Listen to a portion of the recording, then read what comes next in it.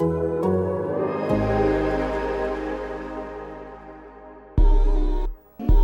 on the field, people will come. And it doesn't happen, you have to look at how you're doing business. Hello and welcome to White Sox Business. It's a podcast about two guys who used to talk about the Chicago White Sox but now spend their days playing FIFA between sets of Brazilian butt lift DVDs. I'm your host, Tom Fernelli, and joining me is the thickest of them all, the Athletics White Sox reporter, James Fegan. James, I don't want to start the show off on a depressing note, but we're recording this on Monday, March 23rd. And that means that the White Sox were supposed to be out of Glendale by now, which they are, at least. But they were supposed to be playing a 3-game exhibition series against the Giants at Chase Field right now. Also, 3 games? Yeah. It also means that the draft for my fantasy league was scheduled to take place tonight. And, I mean, I don't know. I feel the last couple of weeks have been depressing enough, and then realizing that this morning was just like, ugh. I mean, if it makes you feel better, last year, those games in Chase Field, Palco went off, and Irvin Santana looked like he could command enough to overcome a loss of velocity. So, literally meaningless might not even really cover it as far as those exhibition games. Yeah, but it's not the meaning of the games themselves as much as it's what it symbolizes, and that series is always, the end of spring training. Like, we're recording this on Monday, and the season was supposed to be starting in 3 days, and it is definitely not starting in 3 days. I'm hoping it starts within the next 3 months at this point.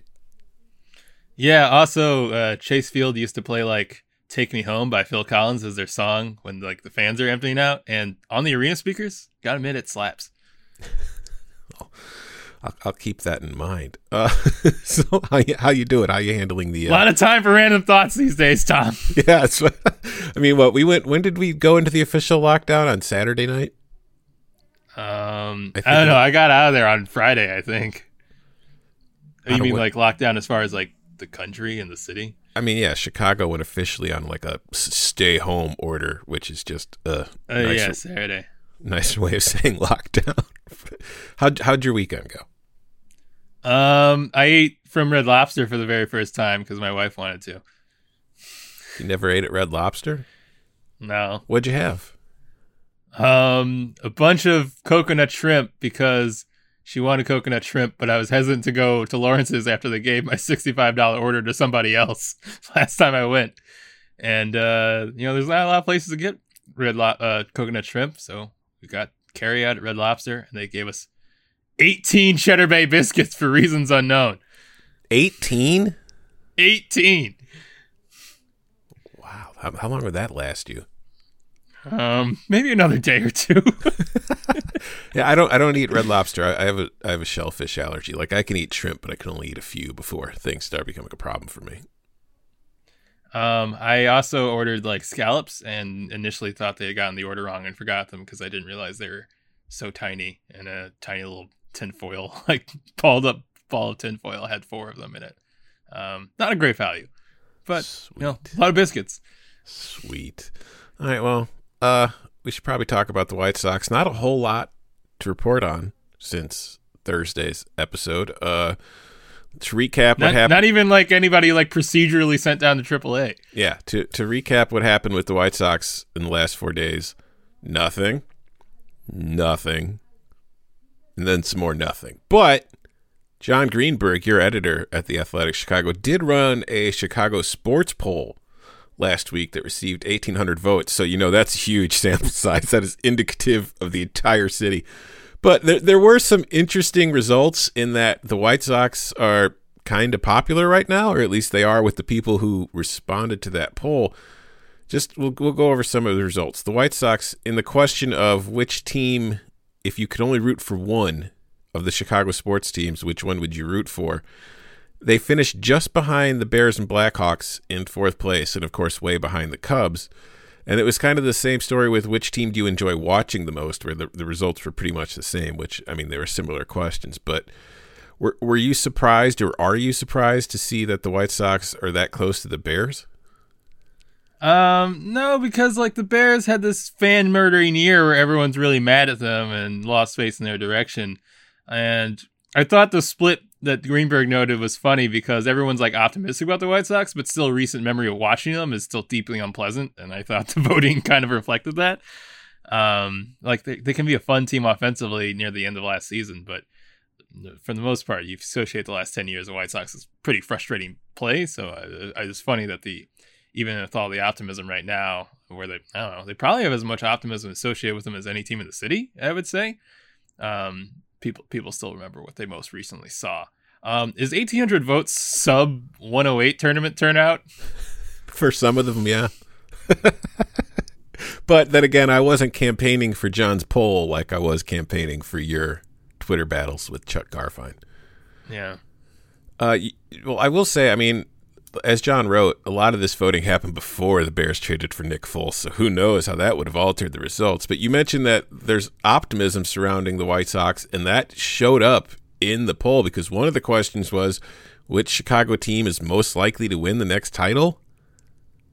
The White Sox received 48.7% of the vote, so nearly half the vote. They finished in first ahead of everybody else, ahead of the Cubs, ahead of the Bears, ahead of the Blackhawks, Bulls, the Sky, the Fire, everybody.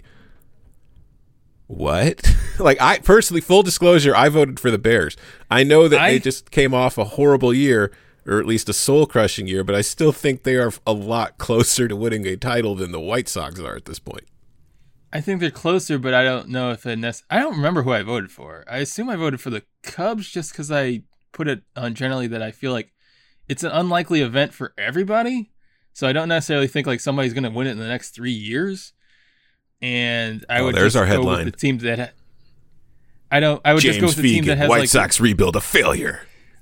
Well, there's none of the teams in the city right now are like no question top 5 team in the sport and like Correct. Are currently in a window where you expect them to compete for the championship immediately. Like you all need to see them take some sort of leap to really get in that realm, and just in general, more often than not, that doesn't happen. And even if you are one of those top 5 teams that should be, or top 3 teams that really have a chance to win a title that year, like the odds are against you of that actually happening. Like the Dodgers have been the team that's been contending for a championship, or one of the teams that should win a World Series the last 5 years, and it hasn't happened. And it's not like a discredit to what the Dodgers have built. It's just that those are the odds playing out. And so even if you're a team that you feel like is on the rise, you should still view it as more likely than not you're not going to win a championship during that time. That's how life works. So the fact that no team is in that tier, I just went with I don't even remember who I voted for, but I probably went with the Cubs because I just think they're a team that their budget level is going to be high enough that they're never really going to drop off the plane. Even if I'd probably, take I guess I would say the White Sox are in a better position the next year or two than they are, just because they're kind of, the Cubs are kind of coming down where they're kind of capped out as far as what their ownership will allow them to do, and not really in position to build up, whereas the White Sox seem to be entering their window a bit more. But all things being equal, and given the fact that the White Sox aren't the Dodgers or the Yankees right now, and that I immediately expect them to have a chance to win every single year. I would just take the team that's spending $200 million regularly. That seems more likely that things will bounce in their favor at some point. So to recap, the White Sox will not win a title in the next 3 years, and James loves the Cubs.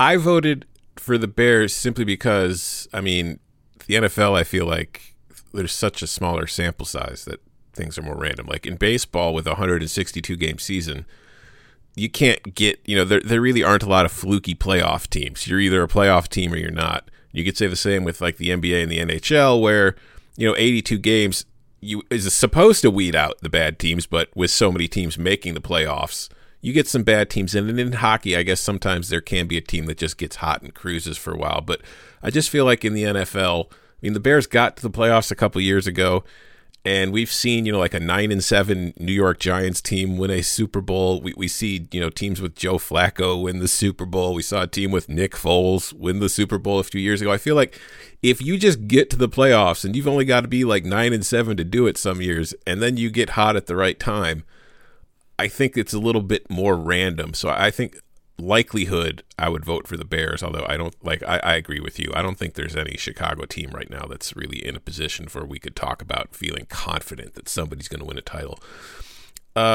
speaking of confidence, another question was which team had the most trustworthy front office. And one team that has won 3 titles in the last decade, the Chicago Blackhawks.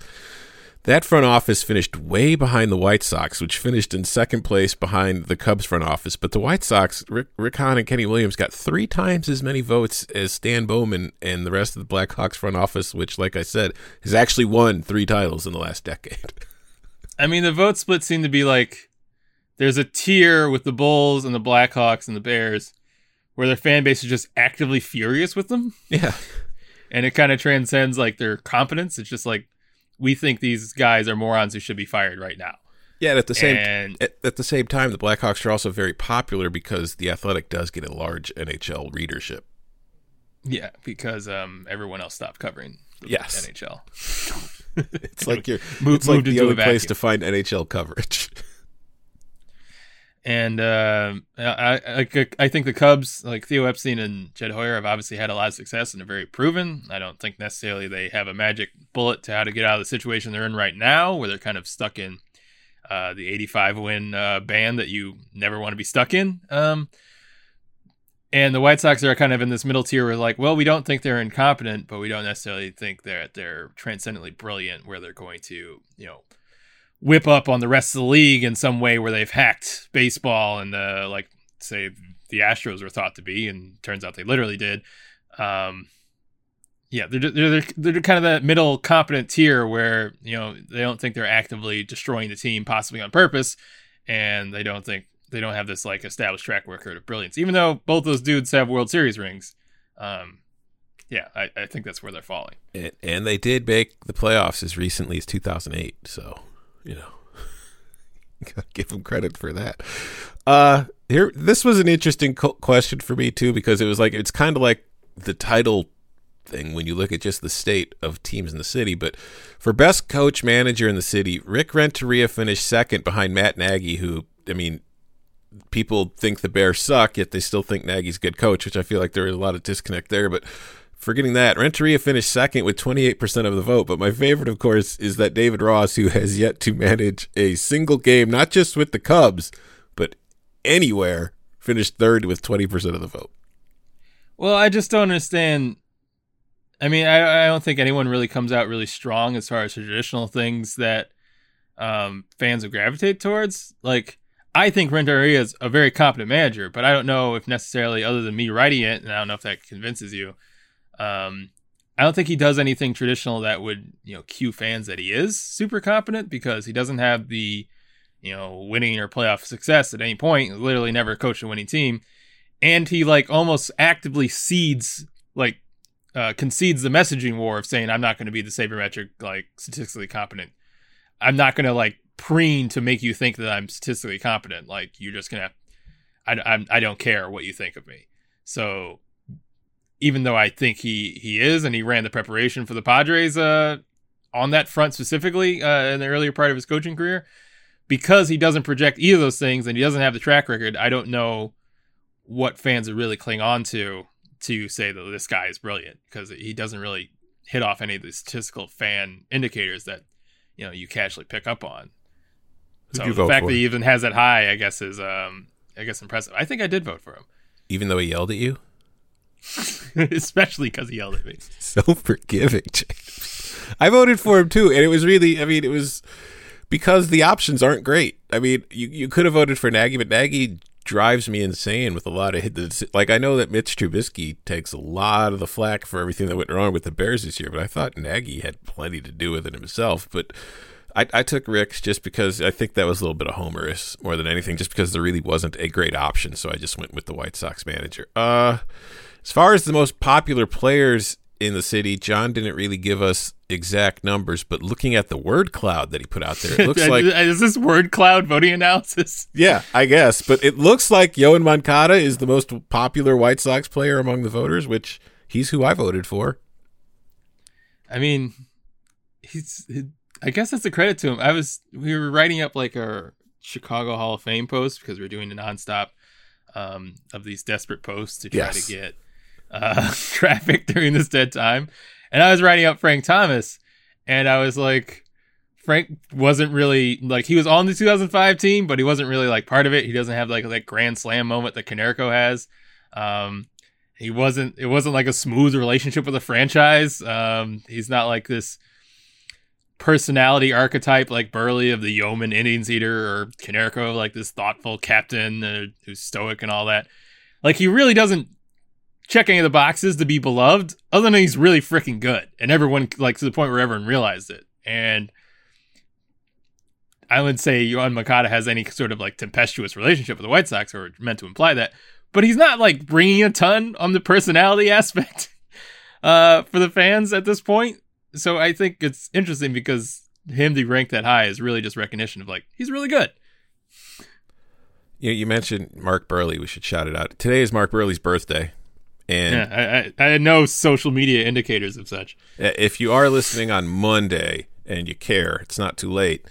MLB Network is replaying Mark Burley's perfect game like 3 times on Monday. One in the afternoon, one in the evening, then one late at night. So, I mean, I know we're all desperate for sports. So if you're looking to kill a few hours, there's a way you can do it. The final question we're going to talk is, he also did a survey of who the best sports writer in Chicago is, James.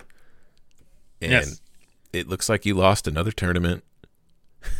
You finished in 3rd place behind Sahadev, barely though. And the winner was Mark Lazarus. And we should point out again, lots of NHL fans at The Athletic, because that's clearly the only reason Laz. Hi, Laz, if you're listening. But he had 160 votes. Sahadev had 97. You had 95. And I just want to point out that John wrote that, quote, "I honestly get more compliments about James than anybody else on staff." How does that make you feel, James?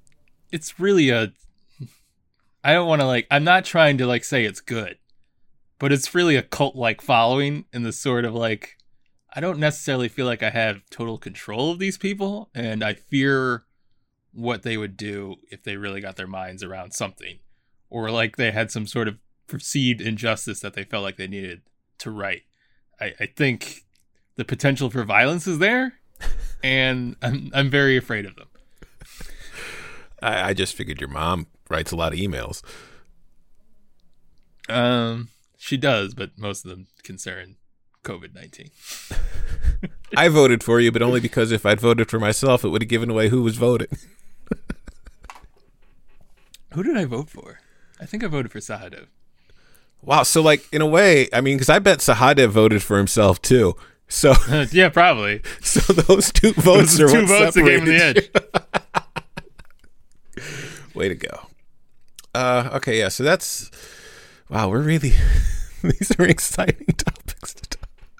We burned through 18 minutes, man. We did it. I know. It's just, I sat down, because, I usually do these, I rundowns. I plan out the episodes either the night before or the morning of, depending on when we're recording. And I sat down last night to do it. And I was just like, man, I don't know what we're going to do. And then, so I got up this morning, and it's like, okay, you got to plan out this episode. It was just, John tweeted out, the link to the story. I was like, bam, I read it. And I was like, bam, there we go. There's our whole show.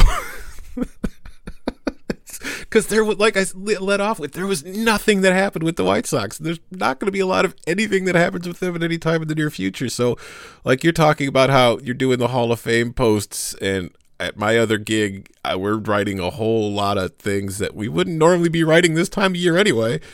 It's everybody's so desperate to find content to either write or talk about. It's man, I'm just latching on to anything I can get right now.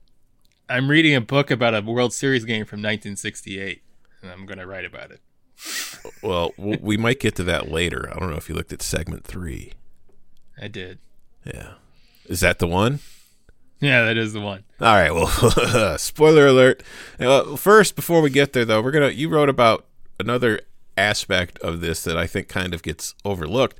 With baseball being shut down, the minor leagues have been shut down too. And while we don't normally watch minor league baseball, at least not in Chicago, because we've got 2 major league teams, this is yeah, the last 3 years is definitely true.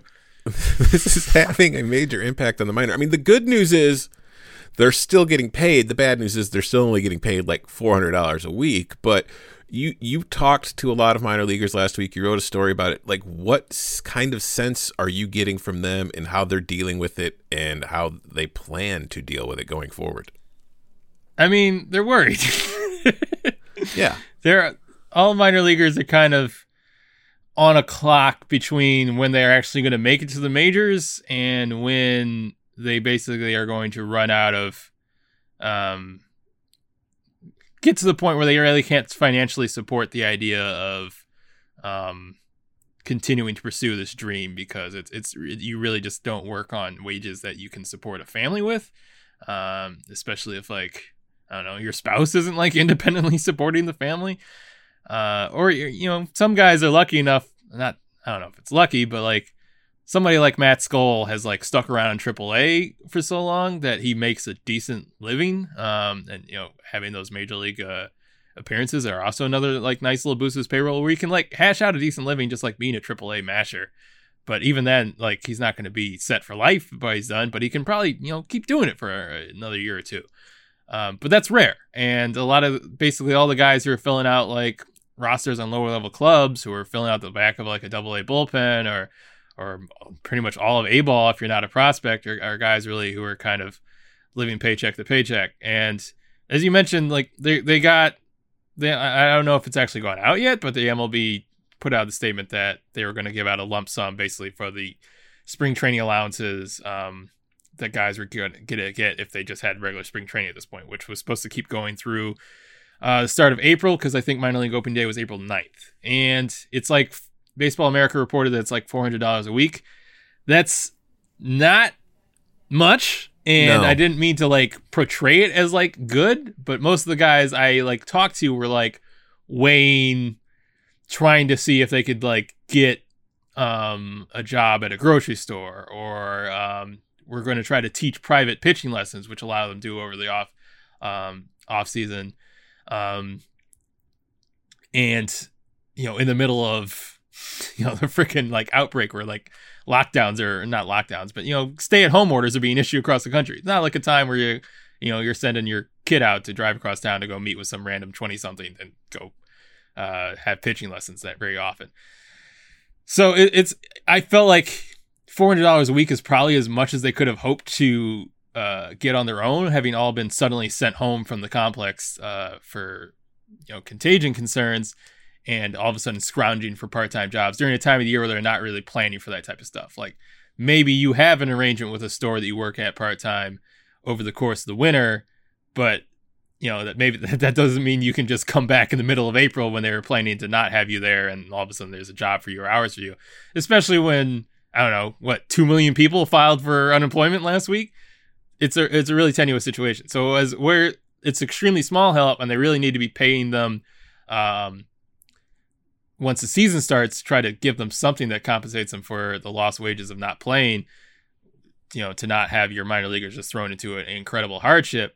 I thought it was at least something that would stem total chaos, because at least that's something close to what they were planning on living off of already. At least for the next like 2-week period, it staves off disaster. But I think an issue just as pressing and something that they were all expressing uncertainty about was how they, because even when they are living off those allowances for spring training, they have facilities to work out at, and they all just got sent home where all the gyms are closed, and all like the, you know, private baseball for training facilities they might work out are closed.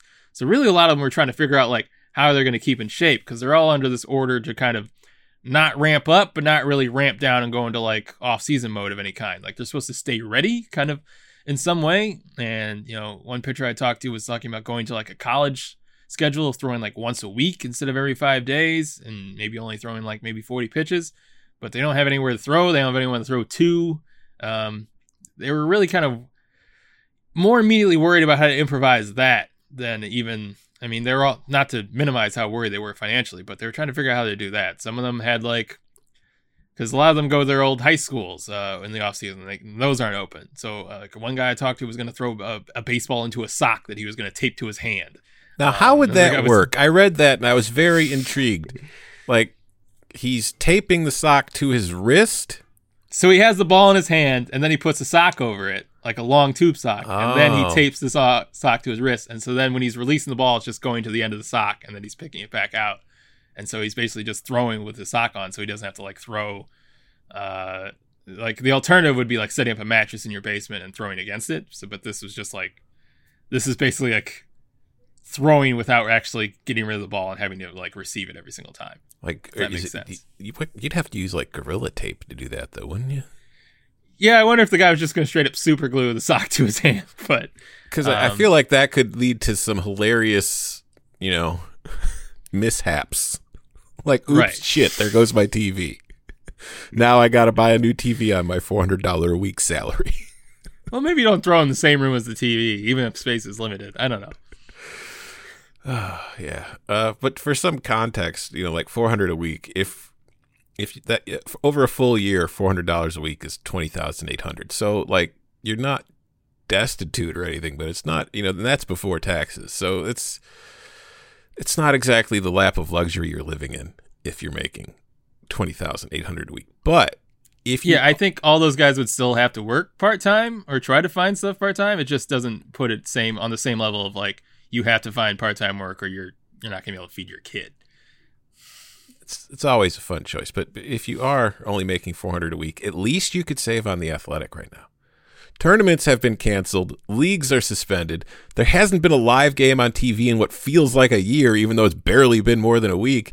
There's no better reminder of how important sports are to our lives than to take them away completely. But The Athletic is still home to 400 of the best sports writers out there, and in these very strange, very uncertain times, they are still hard at work doing excellent reporting and telling unique, engaging, informative stories.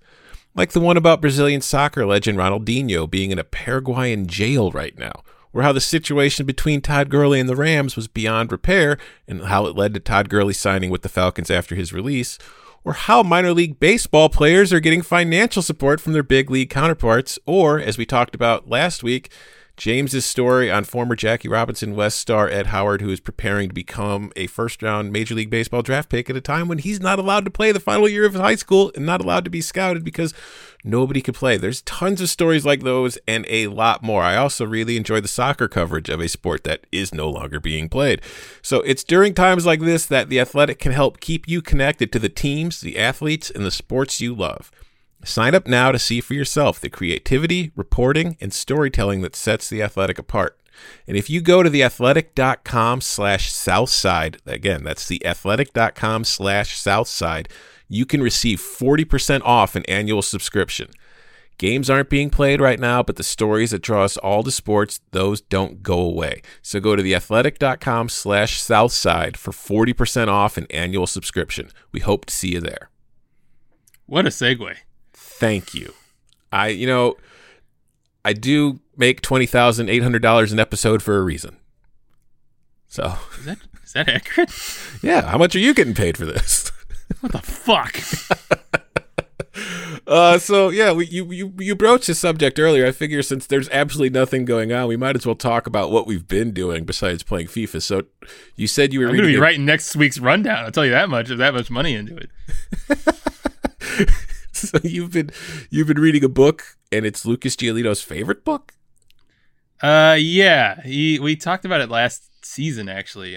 His dad, was super into Bob Gibson and gave Little Lucas at some point Pitch by Pitch, which is it actually came out in 2015, so it's fairly recent. But it's kind of just like Gibson walking through really literally every pitch. Like, he's clearly watching it on video at 47 years later and kind of recalling what he was thinking at the time, rather than he literally just walked off the mound and just wrote this long breakdown of everything that was happening. But it's really amazing level of detail of just walking through this incredible performance he had in Game 1 of the 1968 World Series. And it's funny because, one, the first time Lucas said that his favorite pitcher is Bob Gibson, I kind of looked at him side-eye because that dude retired 15, 20 years before you were born. So obviously there had to be some different route towards it, but he said he read this book and it kind of got into his approach and his mindset and everything that he did. And, funnily enough, Bob Gibson threw a ton of high fastballs and did a lot, just there's a lot in there that really indicates that there's some stuff that's kind of eternal as far as both the way pitchers work now and how Gibson worked. But something that both Lucas and his dad really kind of latched onto was the idea of being so good that it kind of alters how the game is played, because of course they lowered the mound after Gibson's 68 season where he had the 1.12 ERA. I just got to the portion of the book where he talked about elbow pain and how you basically kind of ignored it back then. Include the line of, in periods where it was flaring up a little more than normal, talking about his elbow, I take some Budesonide, which is not approved anymore unless you're a horse.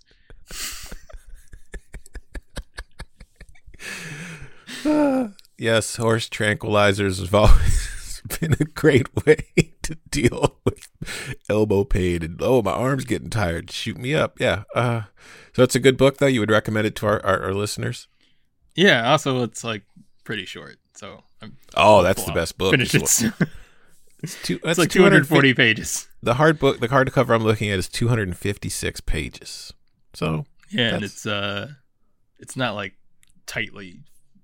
It's large font. I'm sure for most of our listeners, that's a good 3 months worth of reading right there. I mean, I never got around to I read it every now and then, in the bathroom.